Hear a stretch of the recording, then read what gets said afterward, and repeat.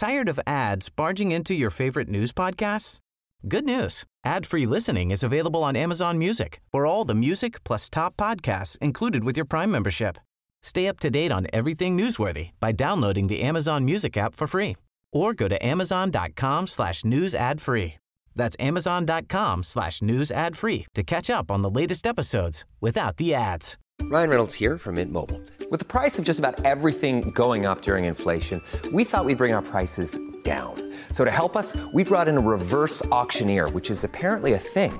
Mint Mobile Unlimited Premium Wireless. How to get 30, 30, bit to get 30, bit to get 20, 20, 20, bit to get 20, 20, bit to get 15, 15, 15, 15, just $15 a month? Sold! Give it a try at mintmobile.com/switch. $45 up front for 3 months plus taxes and fees. Promo rate for new customers for limited time. Unlimited more than 40 gigabytes per month. Slows full terms at mintmobile.com.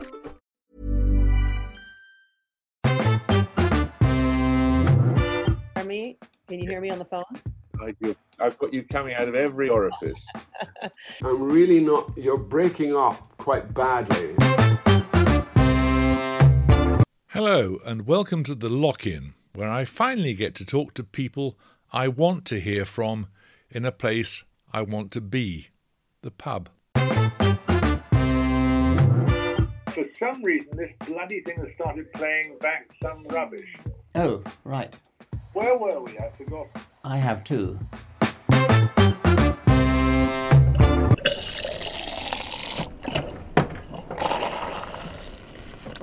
This time we're talking to Tom Holland, a man who started out writing vampire novels and became the man who made the classical world sexy. After books like Rubicon, Persian Fire, and The Shadow of the Sword, he's become one of the country's best-known historians. We're going to talk a bit about history, but also about morality, since his most recent book, Dominion, attempts to identify the origins and expressions of Western thought and the significance of belief. Inevitably, he ends up most concerned with Christianity and what it's done to and for us. Tom Holland, hello. You share something with our Prime Minister, a belief in the importance of teaching Greek and Latin to children. Why?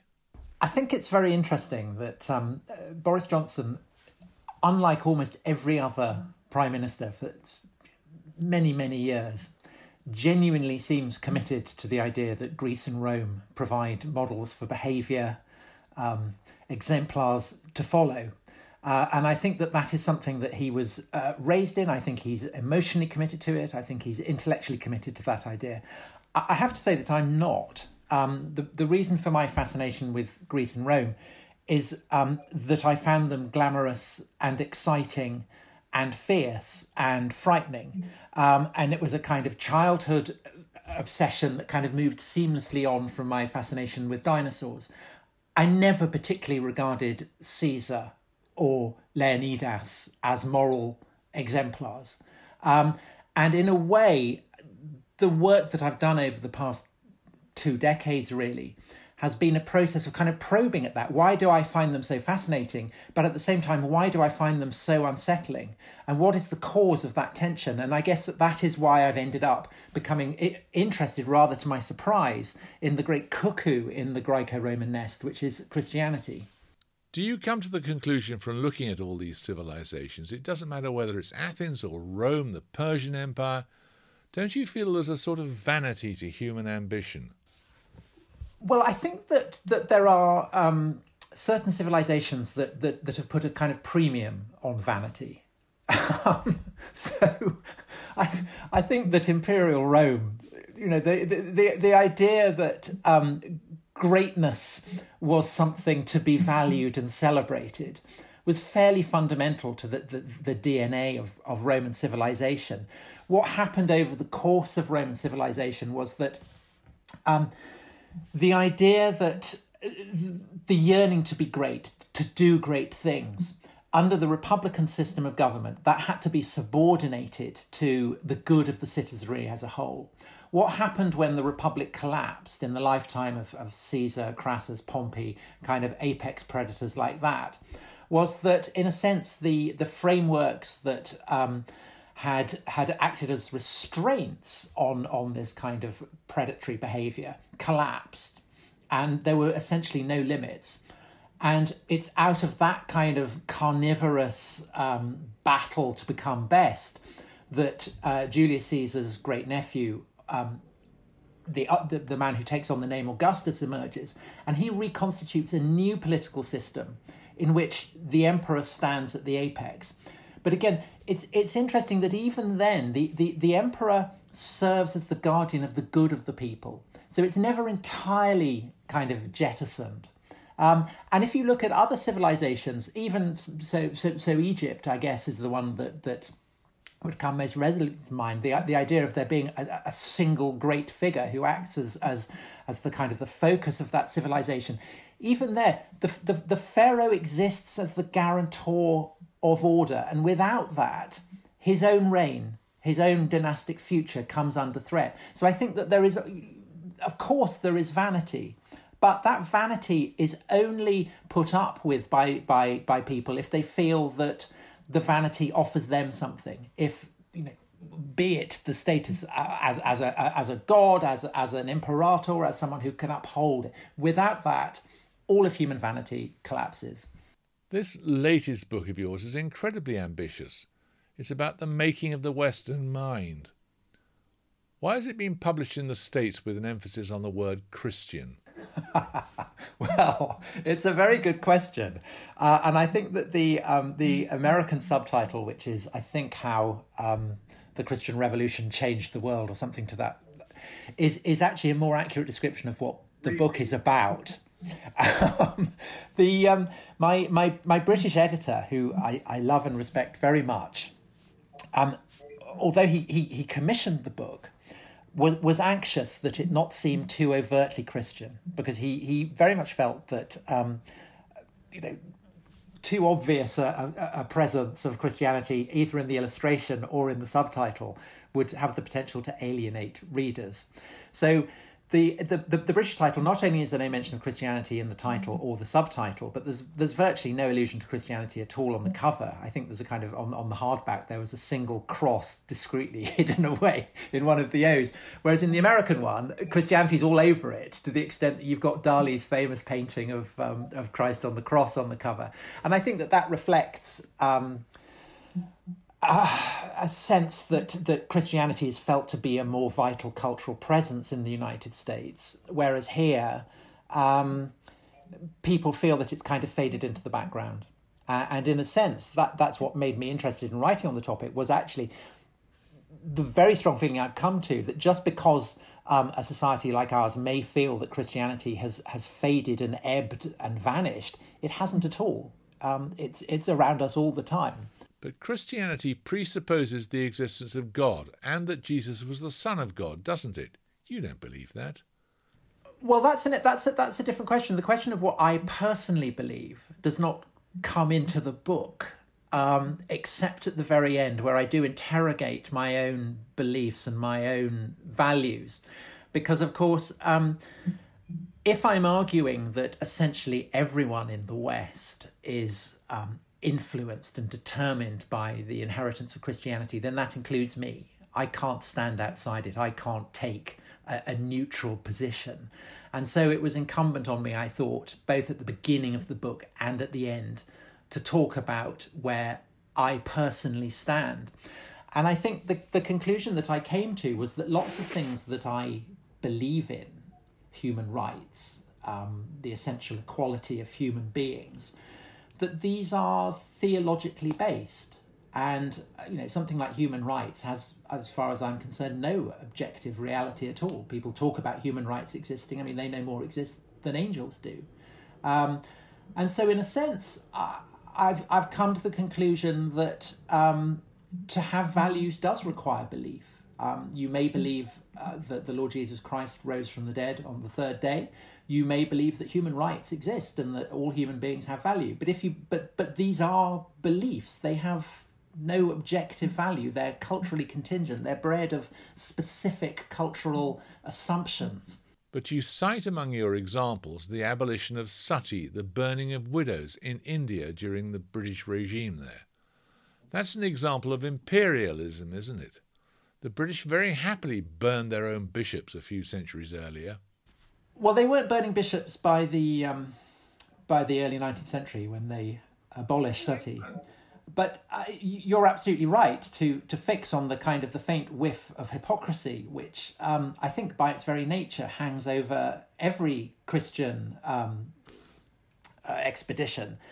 And one of the problems that Christianity has, historically had, in a sense, is its very success, because Christianity has at its heart the image of a man suffering the death of a slave on an implement of torture, and he's been nailed to this implement of torture by soldiers serving the greatest power on the face of the planet. And so there is this subversive hint, I mean, it's more than a hint, it's kind of fundamental to Christianity, that something that served as a symbol of imperial power has become a symbol of the opposite. It's become a symbol of the ability of the weak to overcome the strong, of the slave to overcome the master, of the oppressed to overcome the oppressor. And that is something that has run throughout Christian culture. However, Christianity has become so successfut it's established itself probably as the most successful hegemonic way of explaining what it is to be human that any culture has ever come up with. To the degree that there are many people bred of Christian cultures, Christian backgrounds, who now feel uncomfortable with Christianity's very success.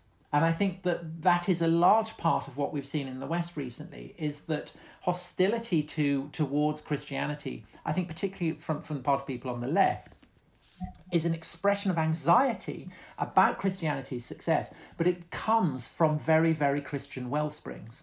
And that's a kind of typical of the multitude of paradoxes that snarl their way through the entire history of Christianity, that people can doubt Christianity and by doing so, do it for profoundly Christian reasons. But isn't another consequence of the Christian mode of thought this belief in science? And that, of course, is the one thing that in the end is antithetical to Christian belief. Well, I'm not sure it is. There's a kind of notion, which I have to say that I subscribe to as well, that there are categories like religion and science are unproblematic. And the idea that's very popular with atheists, and has been since the 19th century, that something called religion and something called science has been locked in permanent conflict, and that this goes all the way back to, I don't know, the burning of the Library of Alexandria, or the murder of Hypatia, or the condemnation of Galileo. All these kind of these are myths. The category of religion, again, is a very culturally distinctive one that emerges over the course of Christian history and takes on the kind of the signification that it's come to have really not until the 18th century in English. Science is a word that is really only coined in the 19th century, but it does express a way of seeing the world that I think derives from very specifically Christian assumptions. And essentially it derives from the fact that Christianity kind of gives you, if you're a thinker, two perspectives. One is the idea that the entire universe can be comprehended as a single entity. So you don't have nymphs in springs or in trees that explain what's going on. There is a kind of single authority that explains what's going on. And Christianity extrapolates this up from the land. It desacralizes the landscape and it places this kind of mover up in the skies, up in the heavens. The other thing Christianity provides is an understanding that this deity has structured things according to laws.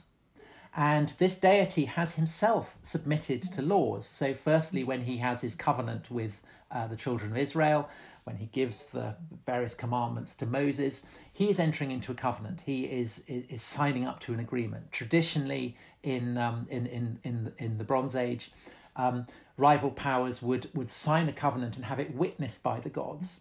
The Old Testament offers something very odd. It offers a God himself entering a covenant. So he's binding himself with a law. And then with the crucifixion, even though it's never entirely clear quite what's going on there, why Christ has to die, there is this kind of lurking sense again that some expiation has to be paid, some legal satisfaction has to be made. So again, you have this idea that the one creator God has bound himself to become human, to suffer this death, because there is some vague legal requirement for it. So scholars in the Middle Ages, when they're trying to make sense of the vastness of the cosmos that has been created by this one God, can legitimately say, well, if we want to understand this creation, it is worth working out what the laws are that this God has laid down that explain why and how the cosmos functions. That's not to say that God can't at some point, intrude. He can't introduce miracles or whatever. But by and large, this is a God who lays down rules and accepts rules. So it makes sense when we want to understand the universe to try and work out what those rules are. And over the course of the centuries, this evolves to become what by the 19th century has been recognised as science. But I think the idea that religion and science are definite entities that have always existed, that have always been locked in conflict, is deeply erroneous and is an example of the way in which modern secularism, atheism, scientism, whatever you want to call it, has its self-constructed myths that are just as potent as the Christian ones, and indeed, I would argue, derived from Christian ones, because essentially all these kind of these myths, Galileo and so on, they don't originally derive from atheists, they derive from Protestants. And I think there's a case for saying that, particularly in the English-speaking world, polemically anti-religious atheism or humanism is essentially Protestantism without God.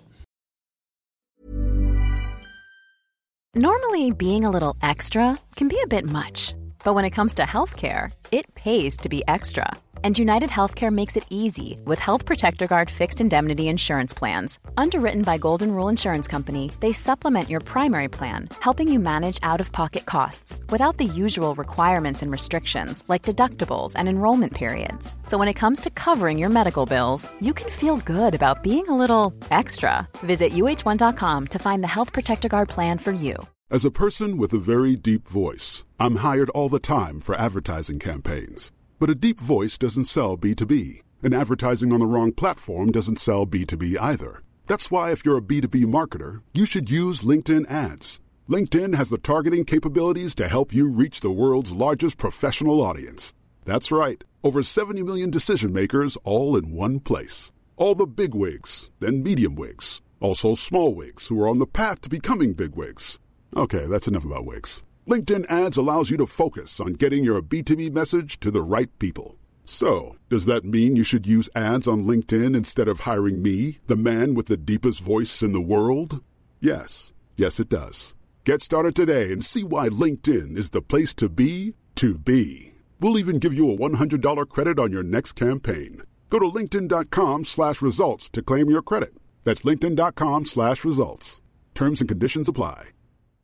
Hey, I'm Ryan Reynolds. At Mint Mobile, we like to do the opposite of what Big Wireless does. They charge you a lot, we charge you a little. So naturally, when they announced they'd be raising their prices due to inflation, we decided to deflate our prices due to not hating you. That's right. We're cutting the price of Mint Unlimited from $30 a month to just $15 a month. Give it a try at mintmobile.com/switch. $45 up front for 3 months plus taxes and fees. Promo rate for new customers for limited time. Unlimited more than 40 gigabytes per month. Slows full terms at mintmobile.com. Tom, you've just talked about the Old Testament. You have examples from the Old Testament. The Old Testament is a myth, isn't it? Well, the Old Testament is, and it's Christian. It's a Christian phrase. Of course, the Jews don't call that. They don't have a New Testament. But in the Christian world, the Old Testament is a collection. Biblia, the word from which we get Bible, is originally a Greek plural word. It means many books. So there are many different kinds of books. There are clearly mythical books. The openings of Genesis would be obvious. There are, I think, books that are clearly history. They reflect historical reality. There are books of law. There are books of poetry. There are books of wisdom. There are all kinds of different things. And it's the totality of those that make it the Testament. Now, whether you're willing to accept that this is a testament that reflects a divine reality or not, you need the leap of faith to accept that. But I think the fact that something is a myth doesn't necessarily mean that it's not true. Myths generate their own truth, their own. That's the potency of myth again and again, and at the end of the book, I quote Tolkien, who of course very successfully creates his own mythology, but did so as a very devout Catholic, and he says that a myth can be true, and that is a perspective that I think most Christians would have accepted over the course of the 2,000 years. They wouldn't have put it in that way, but they would have accepted that there is a kind of reality that transcends the seemingly objective reality that we as humans inhabit. When you think about the influence that Christianity has had on Western thought, you've cited human rights. Are you saying when it boils down to it, the NHS is a Christian institution? I suspect that without, had the Roman Empire not converted to Christianity, and this is a kind of quite a long thread, I doubt we'd have the NHS in the form that we have it. The NHS is founded on the principle that care, compassion is something that every human being has a right to have.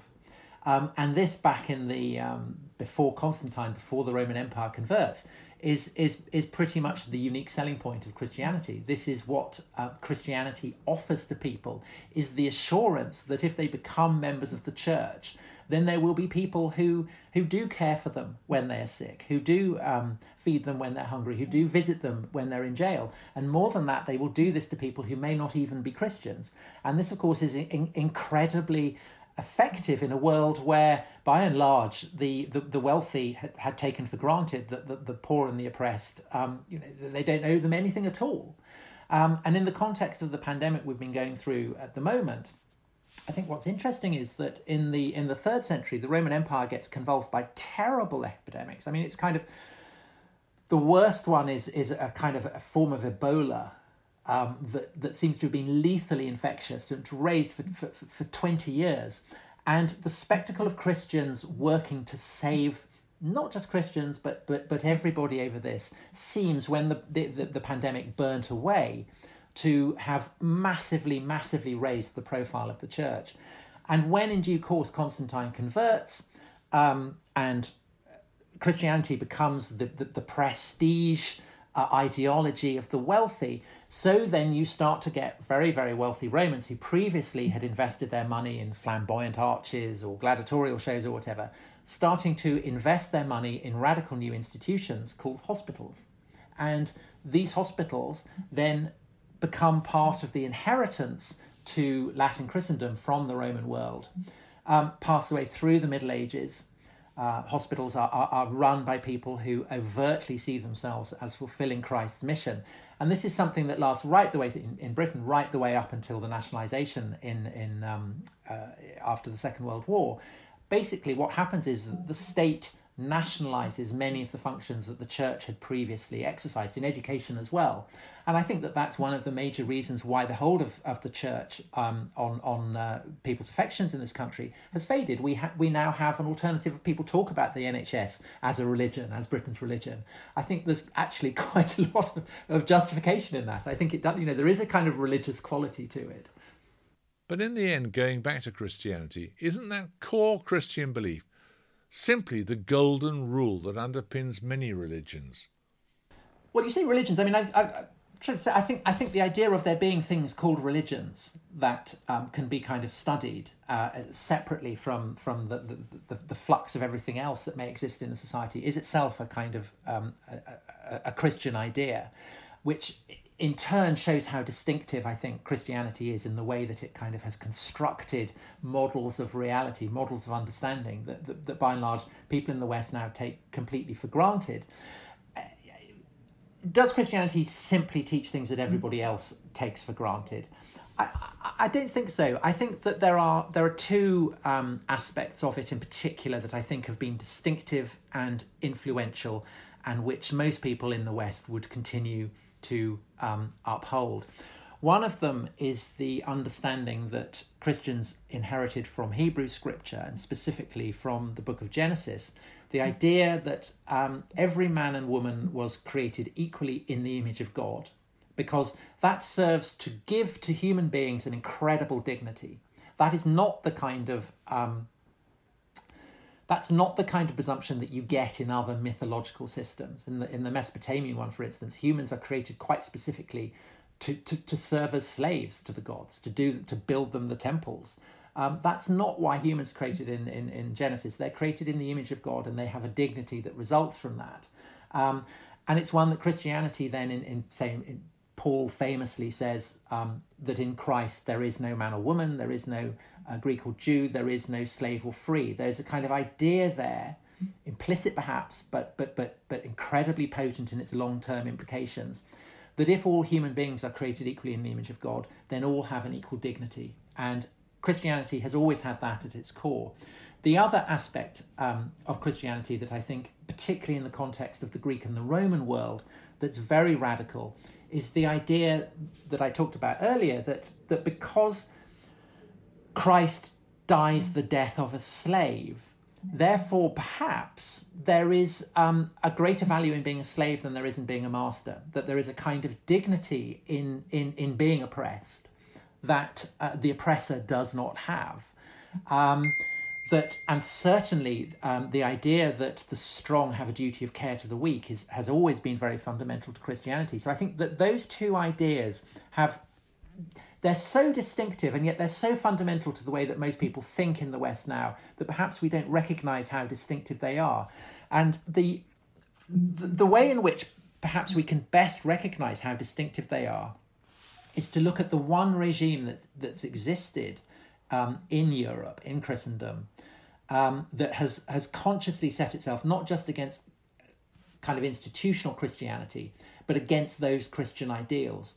And those are the Nazis, the fascists. The fascists look, as the name implies, the fascists are the rods that the guards of the consuls wore in ancient Rome. The fascists wanted to go back to a pre-Christian world. They worshipped strength, they worshipped power.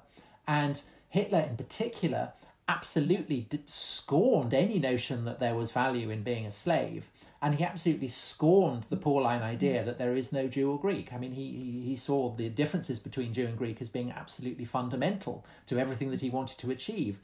And I think that because Nazism failed, in a sense, it kind of served to replace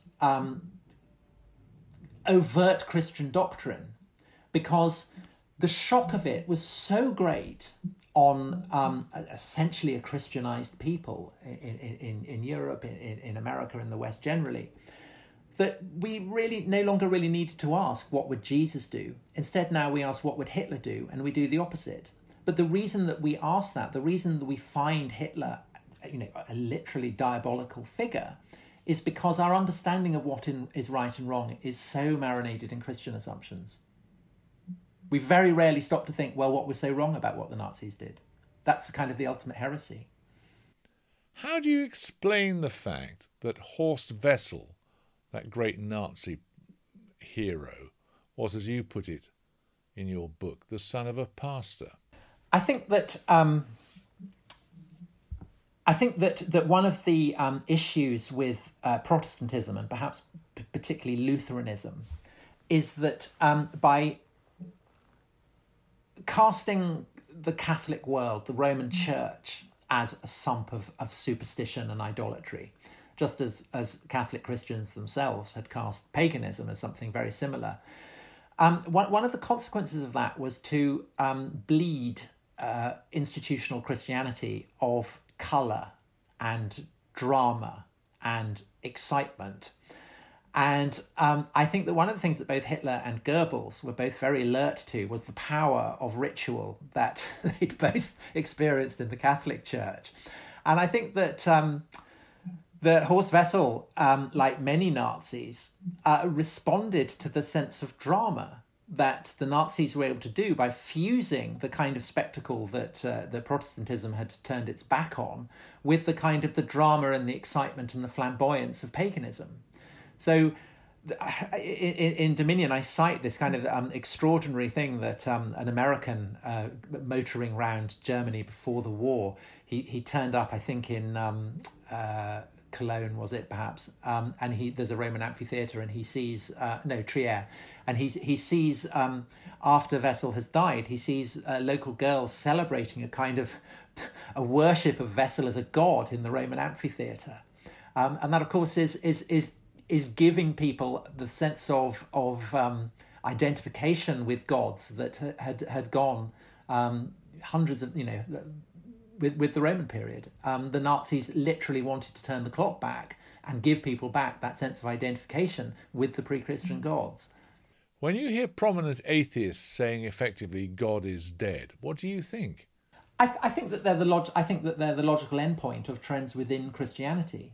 I think that in a way, I think Richard Dawkins is a far more evangelical figure than Justin Welby. Certainly, much more. He seems much more confident in asserting his beliefs and trying to force them on people. I think because he feels that the spirit of enlightenment has descended upon him, and it's that sense that the spirit of enlightenment can descend upon you that betrays how deeply Christian he is, because that's a very Protestant idea. The idea that the Spirit of God descends on you, it opens up your heart, it enables you to see what is true, it enables you to become enlightened. But all of these ideas exist in the context of not just centuries, but millennia of Christian and pre-Christian scripture. So the origins of this are basically the Hebrew prophets, who condemn the idols worshipped by the Egyptians or the Babylonians as stock and stone. They condemn it as superstition. The idea of bringing people who walk in darkness into light, that's in Isaiah. And all of this is inherited by Christians. When missionaries in the early Middle Ages are going into the dripping forests of Saxony, they see themselves as bringing light into darkness. They literally chop down idols. They chop down the trees of Thor and so on. With the Protestant Reformation, you get the same thing but turned against the Roman Church. Idols are smashed. Superstition has to be scoured. Enlightenment has to be embraced. The Spirit of God has to illumine the heart. What happens with the Enlightenment is simply that these ideas get turned against Christianity itself. So Dawkins' fulminations against Christianity are themselves deeply Christian. And that's the great kind of paradox of it, that in a sense, he represents a logical endpoint. I mean, he's a deeply, deeply Christian figure, I think. Have you debated with him at all? Not with him. I have had a debate with A.C. Grayling about whether humanism is just Christianity light.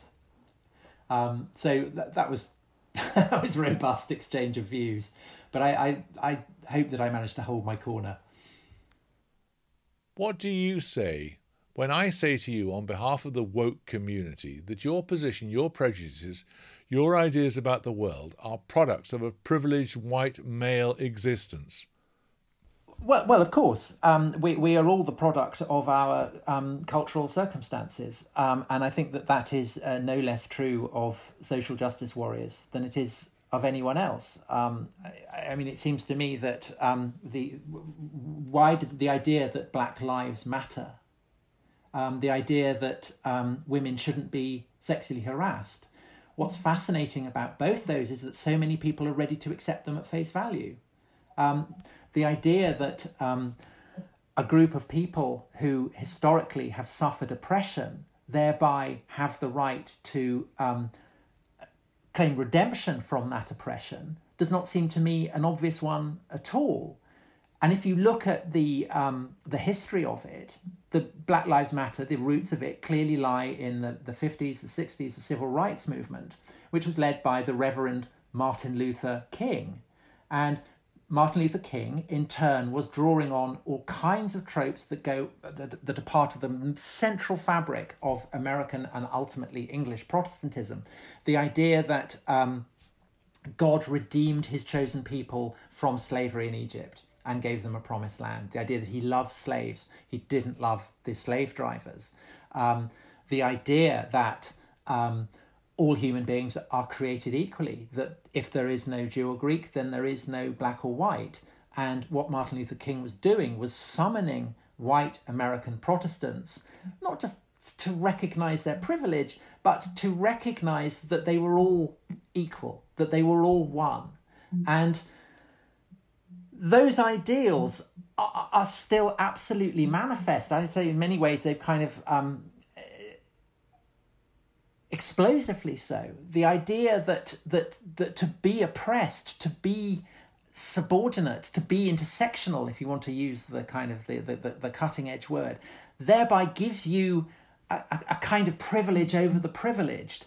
This is a very kind of radically Christian idea, and it's not an obvious one at all. And I think the manifestation of that is that it's not the kind of thing you are seeing in China. You are not seeing in China anything comparable to this, say, with regard to the Uyghurs. Nobody in China seems to care about that at all. It seems to be exclusively a Western and perhaps specifically an Anglo-American phenomenon, and I think is expressive of trends within Anglo-American Protestantism that go back not just decades but centuries. I want to ask you one final thing before we go, Tom. What is that sword in the corner over your shoulder? That's a gift from my brother, who runs, I think you've come to it perhaps, the Chalk Valley History Festival in the village where we both grew up. And he's a particular enthusiast for living history, which means that you don't just get writers to come down and talk their books.